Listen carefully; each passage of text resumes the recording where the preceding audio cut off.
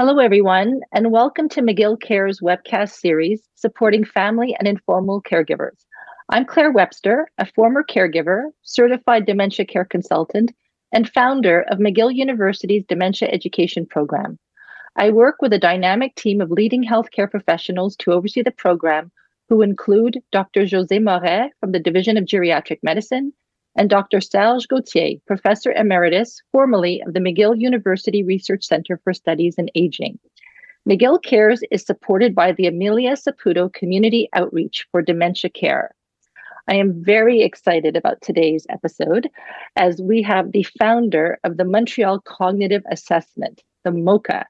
Today, my guest today is Dr. Ziad Nesreddine.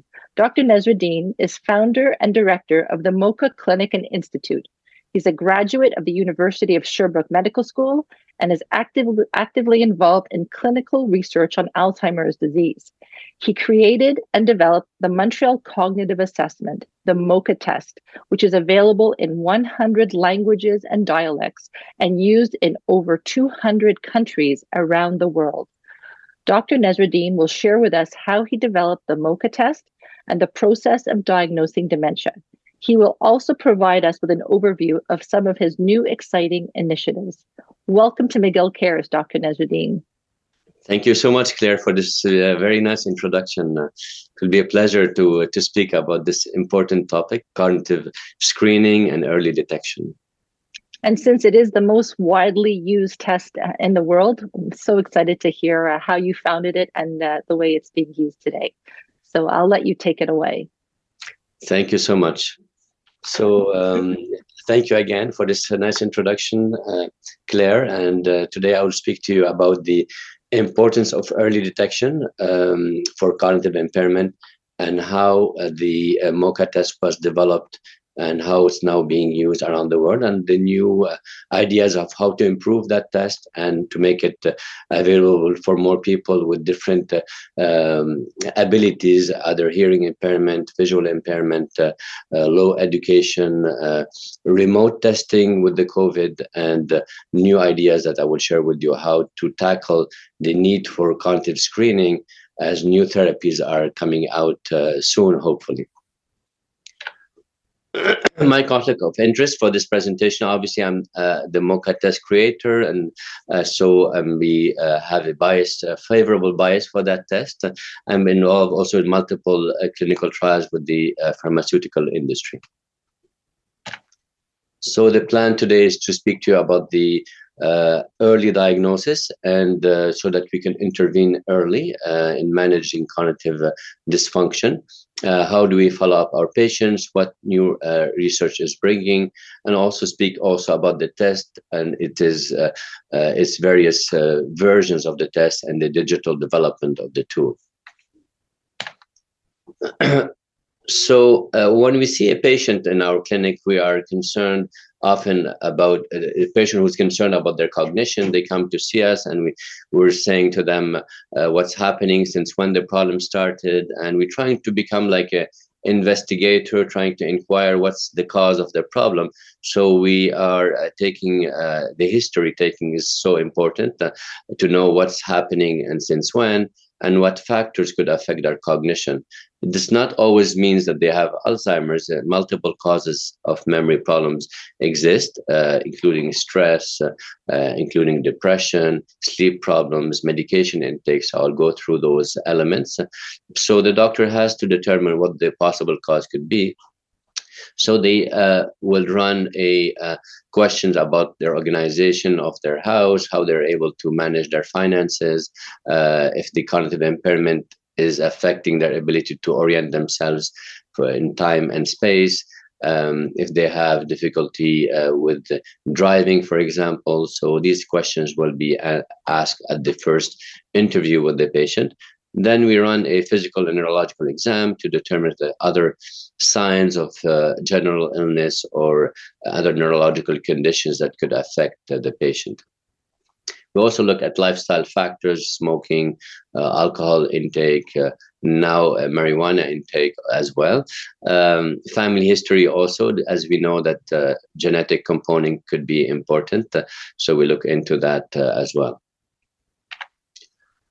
So when we see the patient, we after doing the history intake, we then run a cognitive screening exam to see what cognitive functions are working well, what functions might be working lower than expected for the age of the patient and their education level.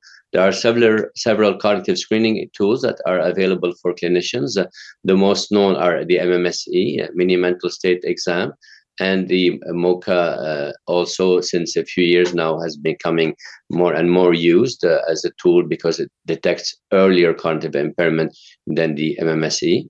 There's also simpler tests, clock drawing tests, and the Minicog that are shorter versions of screening tools, but they are not sensitive enough for early stage of impairment. So what is the MoCA? The MoCA was developed in 1996 when I came back from California after my fellowship. I was used to take 3 hours in my fellowship to assess patients for cognitive impairment. But when I came back to Montreal, 3 hours is too much when I'm working in a neurological clinic, like a first-line neurology clinic on the South Shore of Montreal. So we are seeing a lot of patients. And in the beginning, I said, okay, I'm going to be more efficient. I'll take an hour and a half to see each patient. And so in one day, I would see 3 patients maximum, taking time also to make my reports. So I had a waiting list that was so long, and I thought it's impossible that I could continue that way, doing an hour and a half assessment, even though this is my level, my domain of expertise. So I thought, okay, I should come up with a shorter assessment that could scan the brain for different domains of cognition that are important in early impairment. And I came up with this idea of having a short test of 10 minutes that is sensitive enough to pick up small deficits in cognition, and also to look at different domains, like I said, cognitive domains that are related to different neuroanatomical areas in the brain. So like a cognitive scan in 10 minutes. So this is how the idea started, and then the test kept being improved, and finally it was its validation. The last validation was in 2005, so it took 9 years of progressive improvements, small improvements to the test, and finally it was the validation study was published in 2005. Since then, it became the #1 recommended test for detection of early cognitive impairment. We call this MCI, which is mild cognitive impairment, and became not only useful for detecting early stages of Alzheimer's, but also other neurological conditions such as Parkinson that could have cognition affected in Parkinson. Stroke patients also have cognitive impairment, so it became also recommended for those other conditions, and also general medical conditions. For example, heart failure with low output to the brain can have memory issues. Lung disease with poor oxygenation to the brain can have long cognitive impairment associated with it. And also recently with COVID, we've seen many patients having the brain fog after the long COVID syndrome, and the MoCA has been used extensively to detect those subtle cognitive deficits, and etc. So now it's being used in 200 countries and 100 languages and dialects, validated in most of those languages. And the test is very well accepted by the scientific community, citing the test in more than 18,000 scientific studies since 2005. The test is available in multiple languages, like I mentioned, in different versions that are the standard test, the 7.1 and 8.1, which is a version that includes a subscore for memory called Memory Index Score. And we have a version called Basic, which is for patients with low education levels, and a version for patients with visual impairment and hearing impairment, and versions that can be administered over the phone, and more recently, versions that we can administer over a video conference. And we have the electronic version, which is administered on iPad or tablets, Android tablets, that could help even more clinicians or raters to give the proper instructions to the patients. So this way there would be less variability when we administer the test. On the paper version, we have to remember all the 4 pages of instructions of how to administer the paper test to the patient. But the electronic version is helps you each step of the way to tell you what instruction you should give to the patient. This way, there'll be less variability in the score of the patient. It's so popular that it's now made the MoCA test to the Netflix series, Grey's Anatomy. Dr. Gray was examining one of her colleagues in the show who had some memory difficulties. The same thing after a head injury in the House of Cards. There was also some issues with memory, and the MoCA was also used there. And in This Is Us series, also Rebecca had some difficulties with her memory. They took her to Los Angeles to see a physician there, where he administered the MoCA test. And it's also so popular not only in fiction but in reality that the test made it to the White House, examining in 2018 the previous president of the United States.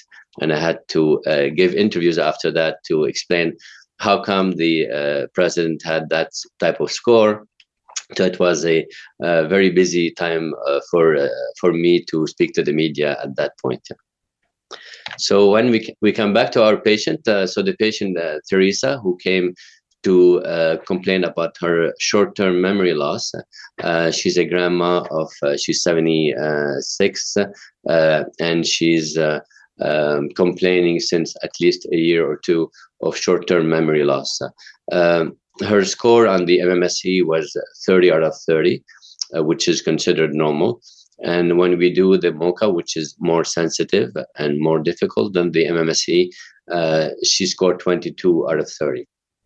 And we can see, it's maybe a little bit small, but we can see on the right hand here the score on her memory part of the test. The immediate memory is very good, but when we ask her the delayed recall memory, which is 5 minutes after we ask her to recall the words, the delayed recall is at 0 out of 5. So when we give her 5 words to remember, she would not recall any of those 5 words after 5 minutes. Although immediately she heard the words, she repeated them twice, but with time, the memory, the words lose the trace in her brain, and she forgets all 5 words. And even when we give her cues to try to help her recall those words, she still has difficulty finding them. She only found 2 out of the 5 with multiple choice cues, which means her memory impairment is severe, at least for short-term memory. We also see some difficulties with executive functions, like alternating between numbers and letters in the first trial of the test, and some difficulty placing adequately the long hand and the short hand of the clock to point at 11:10. Otherwise, she had also some difficulty finding words. She found 9 words in 1 minute, and she's supposed to have at least 11 words and more. So when we see this type of pattern of cognitive dysfunction, then we have to do more investigation to determine the cause. So the clinician will have a challenge to see, is this the pattern we see in Alzheimer's? Is it a pattern we see in other neurological conditions? And then we have to look at our neurological exam, see if there are signs of Parkinson or signs of normal pressure hydrocephalus. These are different neurological conditions that can affect memory, but they are often accompanied by other neurological signs on neurological exam.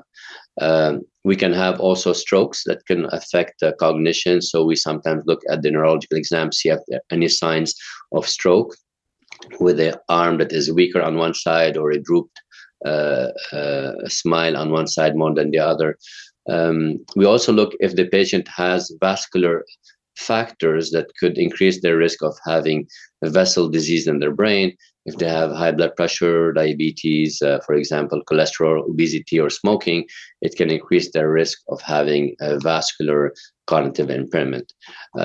Sometimes we can have other conditions like heart and lung disease or renal failure that could affect cognition, thyroid problems, B12 deficiencies, increased calcium levels, and low hemoglobin levels like anemia can sometimes affect cognition.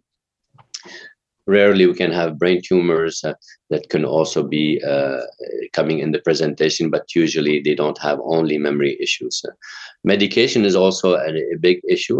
Often sedatives that we take for sleeping or for anxiety or narcotics that we can take for pain can also affect our cognition.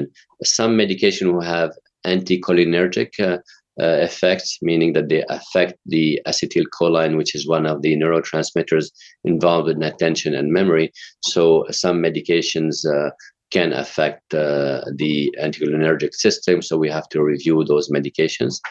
We can also think of other causes of cognitive impairment. Could be stress-related, depression, burnout, or anxiety. Now we also have to consider the intake of alcohol, how many drinks a day we're taking. If we exceed the recommended or the maximum recommended level of alcohol intake, then we could also be at risk. The same thing with the intake newly of marijuana products. So when we go through all this differential diagnosis, we have to determine what is the most likely cause, and then we have to also consider doing more investigations like a blood test to check different B12 levels, thyroid function, as well as other different levels of metabolic abnormalities that can affect cognition. Then we can also decide to do imaging for the brain, and sometimes, rarely, we do what we call the lumbar puncture to determine if there are other more rare causes of cognitive impairment. So the imaging, usually we use a CT scan or an MRI scan. The MRI has the advantage of picking up more subtle damage to the small vessel disease that we can sometimes miss on a regular CT scan. And it can help us determine if the small vessel disease is significant, then it can affect cognition. These are the white matter changes in the brain that also can affect cognition if they are significant in their quantity. We have now more advanced scans that are called amyloid scans, amyloid PET scans with the positron emission tomography. And we have also a tau PET scan, but their tau PET scan is mostly used in research right now. And these scans can pick up biomarkers that are very closely related to Alzheimer, and it can help us have a more precise diagnosis. But the problem with the amyloid PET scans is the accessibility is very limited, so it's not always easy to obtain those scans, and they're very expensive. The one that is more accessible is the FDG PET scan, which is the glucose injection of glucose, and then we look at the brain uptake of the glucose. Usually all neurons in the brain take glucose, uptake the glucose and capture it. And with Alzheimer patients, certain areas are degenerating, so there's less uptake in those areas for the glucose. So it helps us indirectly detect a pattern that looks like an Alzheimer pattern. So when we receive all those results, we will analyze, the file and say, okay, which is the most likely cause of the cognitive impairment, looking at imaging, blood tests, and cognitive testing. So, and then we meet again with the patient, and then we discuss the most likely diagnosis after explaining the results of cognitive testing, imaging testing, and neurological exam to determine what the most likely cause could be. For Teresa, the most likely cause was Alzheimer's disease because of the typical pattern on cognitive screening exam that we did earlier for her, and the findings on not amyloid we had the FDG PET for her that had the pattern for Alzheimer's. She was relatively autonomous. She was still able to do all her chores on her own. So she was not in what we call the dementia stage of Alzheimer's. She was in the MCI stage, which is a stage where the person has cognitive impairment but is able to take care of themselves on their own without the help of others around them.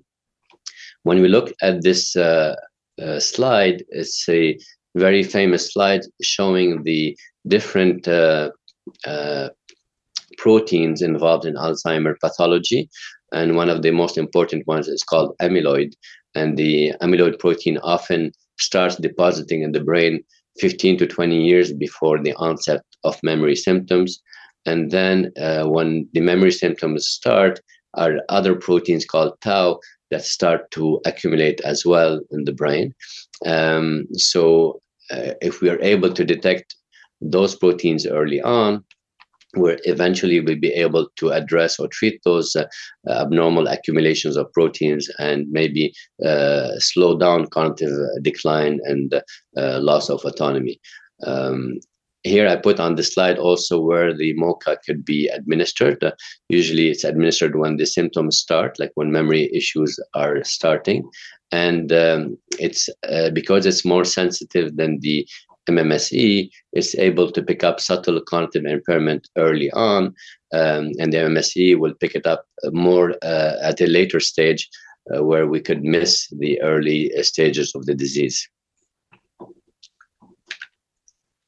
So what's the use of picking it up early? I mean, in terms of treatment, right now, the current treatments that are approved in Canada are the donepezil, rivastigmine, galantamine, and memantine. These are medications that have been there for almost 25 years, which are acting on neurotransmitters. They're not acting on the pathology itself, on the protein deposition or neurodegeneration. So they have very limited ability to slow down disease progression. They only act on the symptoms of the patient. So their effect is limited in time and in magnitude. Lots of research is happening to try to tackle the underlying pathology, which is believed to be amyloid and tau. And some studies have shown some signals with the aducanumab that was partially positive and approved now in the US, but conditional to doing more studies because of the studies were not, one was positive, one was negative. We have other medications that are potential candidates with the Eli Lilly donanemab, and we have Eisai lecanemab, who've shown positive results that were announced recently, and they will be submitting for FDA approval shortly. So there is hope. Although the gantenerumab was also shown to be to have failed, unfortunately, recently with their phase 3 trial. We have other medications, semaglutide, which acts more on glucose metabolism in the brain, and other studies are coming up. So there's a hope for the future where we will have eventually a treatment that will alter the course of that disease. And then it will make even more sense to try to pick it up even earlier and to be able to prevent the cognitive decline and loss of autonomy. So when we see those patients as a general practitioner, we can either follow them on our own or refer them to specialists, and specialists usually see the more complex cases, more early onset, and also see them if it's required to have a diagnostic confirmation. And also if we want to access more advanced biomarkers such as amyloid in the brain, or we can also have analysis of the cerebrospinal fluid with a lumbar puncture that can also detect some of those biomarkers. And if the patients and families are interested to participate in clinical trials. What does the future hold? So this is nice view of what we can do in the future.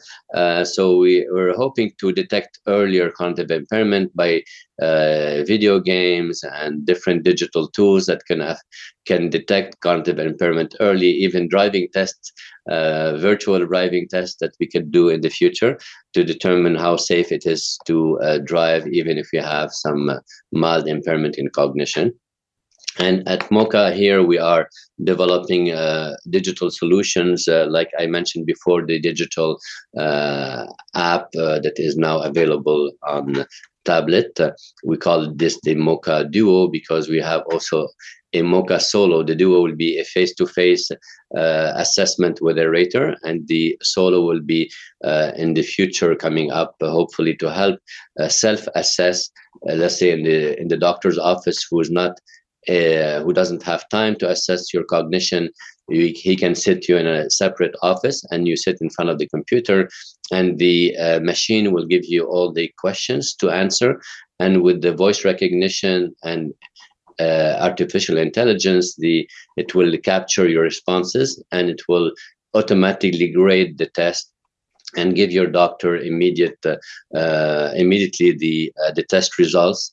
While you're waiting in the waiting room, he will have your test results, and then he can see you and explain and interpret the test for you, thus saving a lot of time for doctors who are very busy, especially if we need to screen more and more patients. I think this solution will be very welcomed for the clinicians. And it will be probably more accurate than humans because it will be standardized way always of asking the questions in the same way. The scores will be following a specific algorithm. So I think it will be even more precise for very detailed testing of patients. We're also working on a public app that the general public can use. The Duo and the Solo will be for physicians only. And the Espresso, which to remain in the theme of coffee, will be for the general public, which should be a test that will help assess your cognition quickly on your phone or a tablet or a desktop, where we will look at short-term memory, also concentration, processing speed, executive functions, which are usually affected in early Alzheimer's. So this Espresso is being validated right now. So we hopefully it could predict what your MoCA test score could be, and then it will incite you to either see your doctor, or maybe it can reassure you about your cognitive abilities. We're also working on a MoCA Drive, which is also a computerized game that you're driving the car on the streets, and we can try to predict if you are making too many errors and could affect maybe your real driving. So we have to compare this to the on-road driving. So it's a longer process to come up with this solution, but could be very helpful knowing how much we want patients to continue to be autonomous, but at the same time, we don't want them to lose, to be at risk of accidents and put themselves at risk and the other people on the road at risk. So it's important to have a quick assessment that can determine that risk for driving. So we're working on the MoCA Espresso, like I mentioned before. So if we are concerned about somebody in our family, we could do the MoCA Espresso with them. And then we could eventually intervene early instead of waiting to see our doctor. Or sometimes we're scared to see the doctor. We don't want to know the answer to the question about our cognition. So it could be done privately, and then take your time to decide if you want to go or not. But it could be a helpful tool in that way. There's a misconception that cognition or cognitive impairment, there's nothing to do about it. So there's a study by the Lancet saying that 40% of cognitive issues could be preventable. So I think it's worth it to to detect cognitive impairment or issues and then intervene, because it could be intervention on your blood pressure, your sugar levels, your medication you're taking. If you have deafness, also it can affect your cognition. So there's a lot of different factors that can be prevented, and it can prevent you from losing more cognition, or maybe correct it if it's possible. It's not always related to Alzheimer conditions. And even Alzheimer can be slowed down, we believe, if we control, for example, vascular risk factors. If you control your diabetes, your blood pressure, it can slow down the progression of Alzheimer's disease. So we are trying to think of a model where we could think from the start of cognitive issues what to do. So this is a future proposal for the future patient journey, where the patient would be concerned, or their family is concerned about cognition. Then they would be doing, for example, at home, a Mocha Expresso on their phone. And if they're concerned, they can go and see their doctor or nurse practitioner or physician assistant, where they will evaluate the patient. They can do a solo exam if they're not if they are very busy. It can be done in the office, or they can eventually the doctor could prescribe the Mocha test, which could be done at the same time as doing the blood test at the lab or at the pharmacy. So the doctor would not have to take 10 to 15 minutes to do the Mocha test. So they will prescribe it, and it could be done even by video conference. This is a new idea, that we could use the video conference versions of the Mocha test to be done by a certified rater from our Mocha center, and they could administer the Mocha by video conference at the comfort of the patients at home for the patients, so they don't have to go to another place to do the test. And it will be eventually sent to the doctor, the results. And then the doctor would have ordered maybe a blood test, and he will receive the blood test results, the Mocha test results. He would call the patient or see the patient again to discuss those results.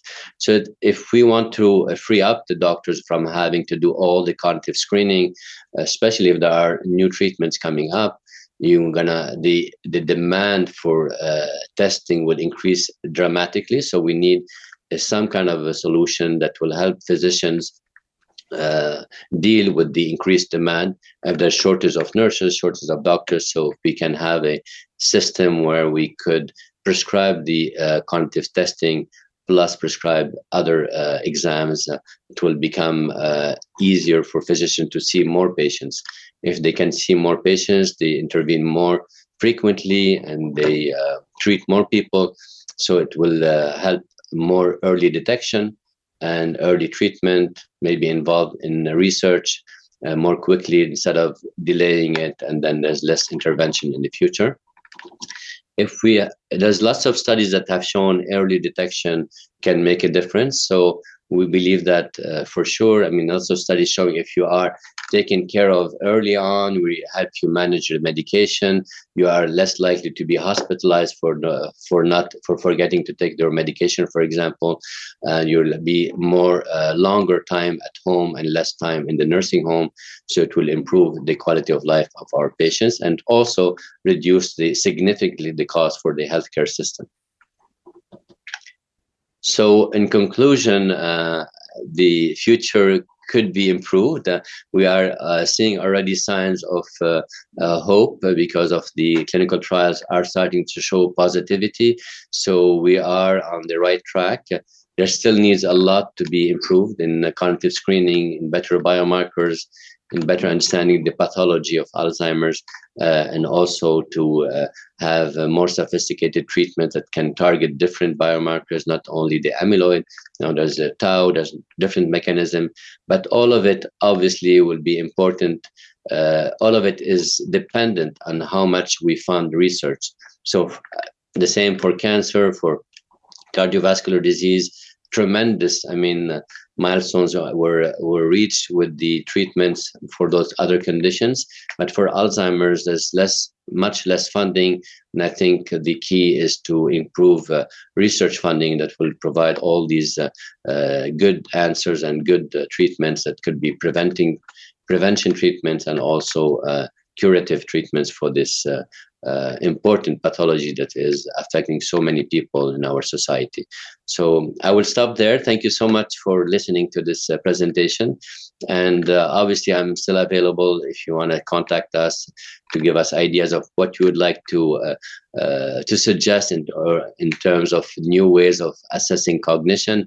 You can also reach us if you want to be part of our clinical trials to bring out new tools to assess cognition. We're running multiple trials here for that. And I want to thank also the team at MoCA Cognition, the clinical team. We have the research and clinical trials team and the MoCA test team. So thank you so much for your time and for your interest in this topic.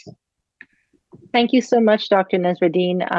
Honestly, what an amazing presentation and so educational and informative. I would love to have a few minutes to have some questions with you. So I find this incredibly interesting and probably one of the most informative talks that I've seen to date to really educate, the general public about the whole journey through a diagnosis. And I love your message about the importance of, seeking early diagnosis, because like you had mentioned, I think a lot of people are really afraid of this disease. A lot of people say, oh, well, there's no cure, so why bother becoming diagnosed? My team and I at McGill, we just finished writing the 2021 and 2022 World Reports. And, some of the challenges that came up were, first of all, what would you say with regards to, the lack of public awareness on a global scale about the early signs and symptoms of dementia? You don't see too many public awareness campaigns about signs and symptoms. Yeah, I think this disease, and also the geriatric diseases in general, I think there's a lot of discrimination, I think, for our elderly populations, that we are not considering them as much as we should. They're being neglected, frankly neglected, compared to the other conditions that are taken care of in our society.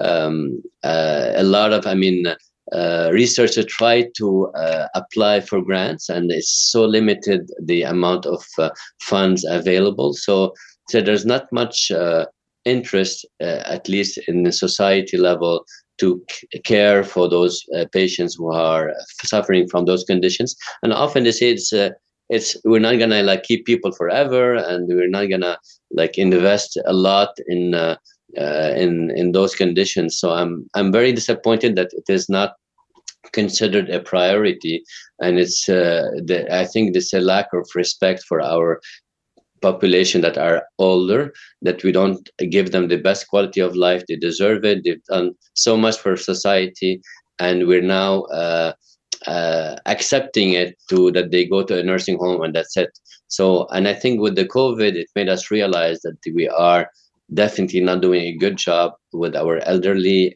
and they're being neglected. And I think it's maybe shifting the awareness that we should do something, and we should keep them at home as long as possible. And there are ways to prevent cognitive decline. At least 40% of it could be preventable. So, and I think this message of 40% is definitely not much known. When I speak to people, it's, oh my God, I didn't know it was this much. And the Lancet, 2 years ago, it made it 12 factors that you can act on, that including pollution, including hearing, diabetes, cholesterol, obesity, physical activity, cognitive activity, socialization. All of those elements are not maybe known to the general public. And I think if this message is on a billboard saying 40% of cognitive decline could be prevented, please act now, consult now or screen now for your cognition if you're concerned. I think it's a huge thing. I think there's, at the same time, there's worry that the system is so over cracking from every side, that this will bring on so many people worried. And at the same time, we should be, our cognition is our most precious, treasure that we have as humans. This is what makes us remember things, that makes us learn things and improve. And if we neglect that aspect, it's like we're neglecting the most important thing in our lives, which is our memories, our learning abilities. And we should protect it the same way and even more as we protect, as we treat our blood pressure or treat our diabetes. Cognition should become something standard that we screen for. For example, you check your blood pressure, you check your sugar level, but nobody checks really their cognition. And all these elements, why do we protect? Why do we treat the blood pressure? We treat it for preventing heart attacks, preventing strokes, but also it can definitely prevent cognitive impairment. So, and this is not well known. So if we teach, about this, I think it will help people be more aware. They will be taking more seriously the blood pressure. There will be more exercise, more nutritional ways of preventing those illnesses, and it will make a huge difference. So the message that I would like people to remember is cognition is precious. Let's protect it. Let's prevent it from getting worse.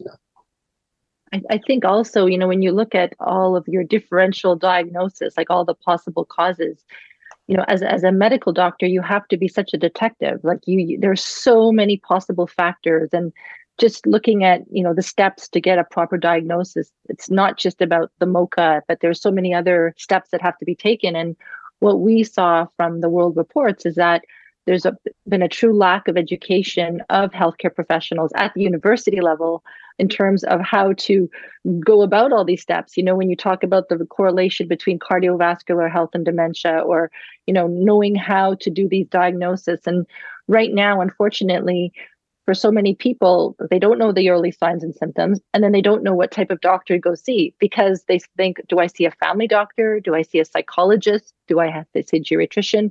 It's this pathway to getting that proper diagnosis is completely broken, and not clear. So I think that we have to look at, one of the call to actions from the 2022 World Report was really all about, enhancing the education at the university level, and providing, the doctors are learning about the disease and a pharmacological approach, but there's got to be a lot more about, what are the signs and symptoms, what are non-pharmacological approaches. Absolutely. Yes. The physicians, they say, it's normal, you're forgetting, it's normal as aging, and they have 15 minutes to see the patients, or 10-15 minutes. So they're not going to be able to tackle necessarily that issue. So they often brush it off. As we'll see this next time, if it's still a problem next year or 6 months from now. So there's a lot of estimation of how significant it is to detect early. And because it also takes time, and they have other patients, that complaining of cancer symptoms, and now they have to, and they're going to say, I have something to do with cancer, but not with Alzheimer's, because they think, okay, I'm not going to be able to intervene. Why should I detect anything? Why should I do any investigation? So the doctors definitely need to know that the cognition has a lot of impact on the quality of life of the patients.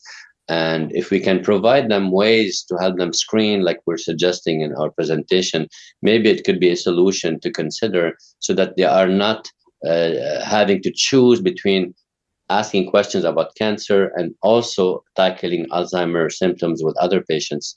So this was something that could be maybe proposed, that they could prescribe the test as they prescribe a blood test. They would prescribe a cognitive screening test that could be also administered. Yeah. So I have one last question. Everybody's looking for hope, and when you talk about in terms of research, all the drugs that are being tested right now and that may or may not be approved, but for the ones that do finally get approved, how long does it take to get from approval into the market? How easy is it for people to get a hold of this medication? Because I get that question a lot from families that I work with. Like, I heard there's a medication. How do I get it? So what is the real path to getting the medication? Yeah, usually, obviously, the clinical trials have to be positive and publish in the peer-reviewed journals that have determined that the publication is sound and the study was well done, and then it's brought to the authorities who approve medications. In Canada, Health Canada will be involved, and also in the US, the FDA. So they usually look at the results and determine if it's solid, the results, if the impact is significant, then they would say, okay, the side effects profile looks good, the cognitive benefits look good, the slowing of decline looks good, and then they would approve it. For example, if they approve, for example, in January, a medication, usually it would take, then the provinces have to also approve the reimbursement. So then even if it's approved, then you have to approve, insurance companies have to accept also to reimburse it, or Medicare if it's in Canada, and each province decides on their own what they would approve or not. So some medications in the past used to be approved only in Quebec, for example, and not in British Columbia. Like the Aricept was taking time to be approved in the past, depending on the province, and they have different approval criteria. So some of them, they need a specific score, on cognitive screening. Some of them, they have to exclude other causes. They say they have a vascular damage and Alzheimer. They might not be included in the treatment because they don't fit the profile. Mm-hmm. So usually they take the clinical trial inclusion criteria, and then they say this is the type of patients that improved with the medication.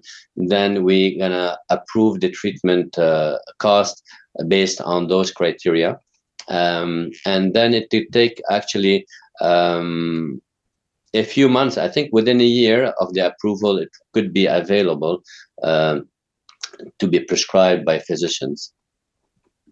But it's a long process. It's not, it takes time. And it takes time, usually at least 1 year, actually, from the request of the, let's say, the industry who puts a request for approval.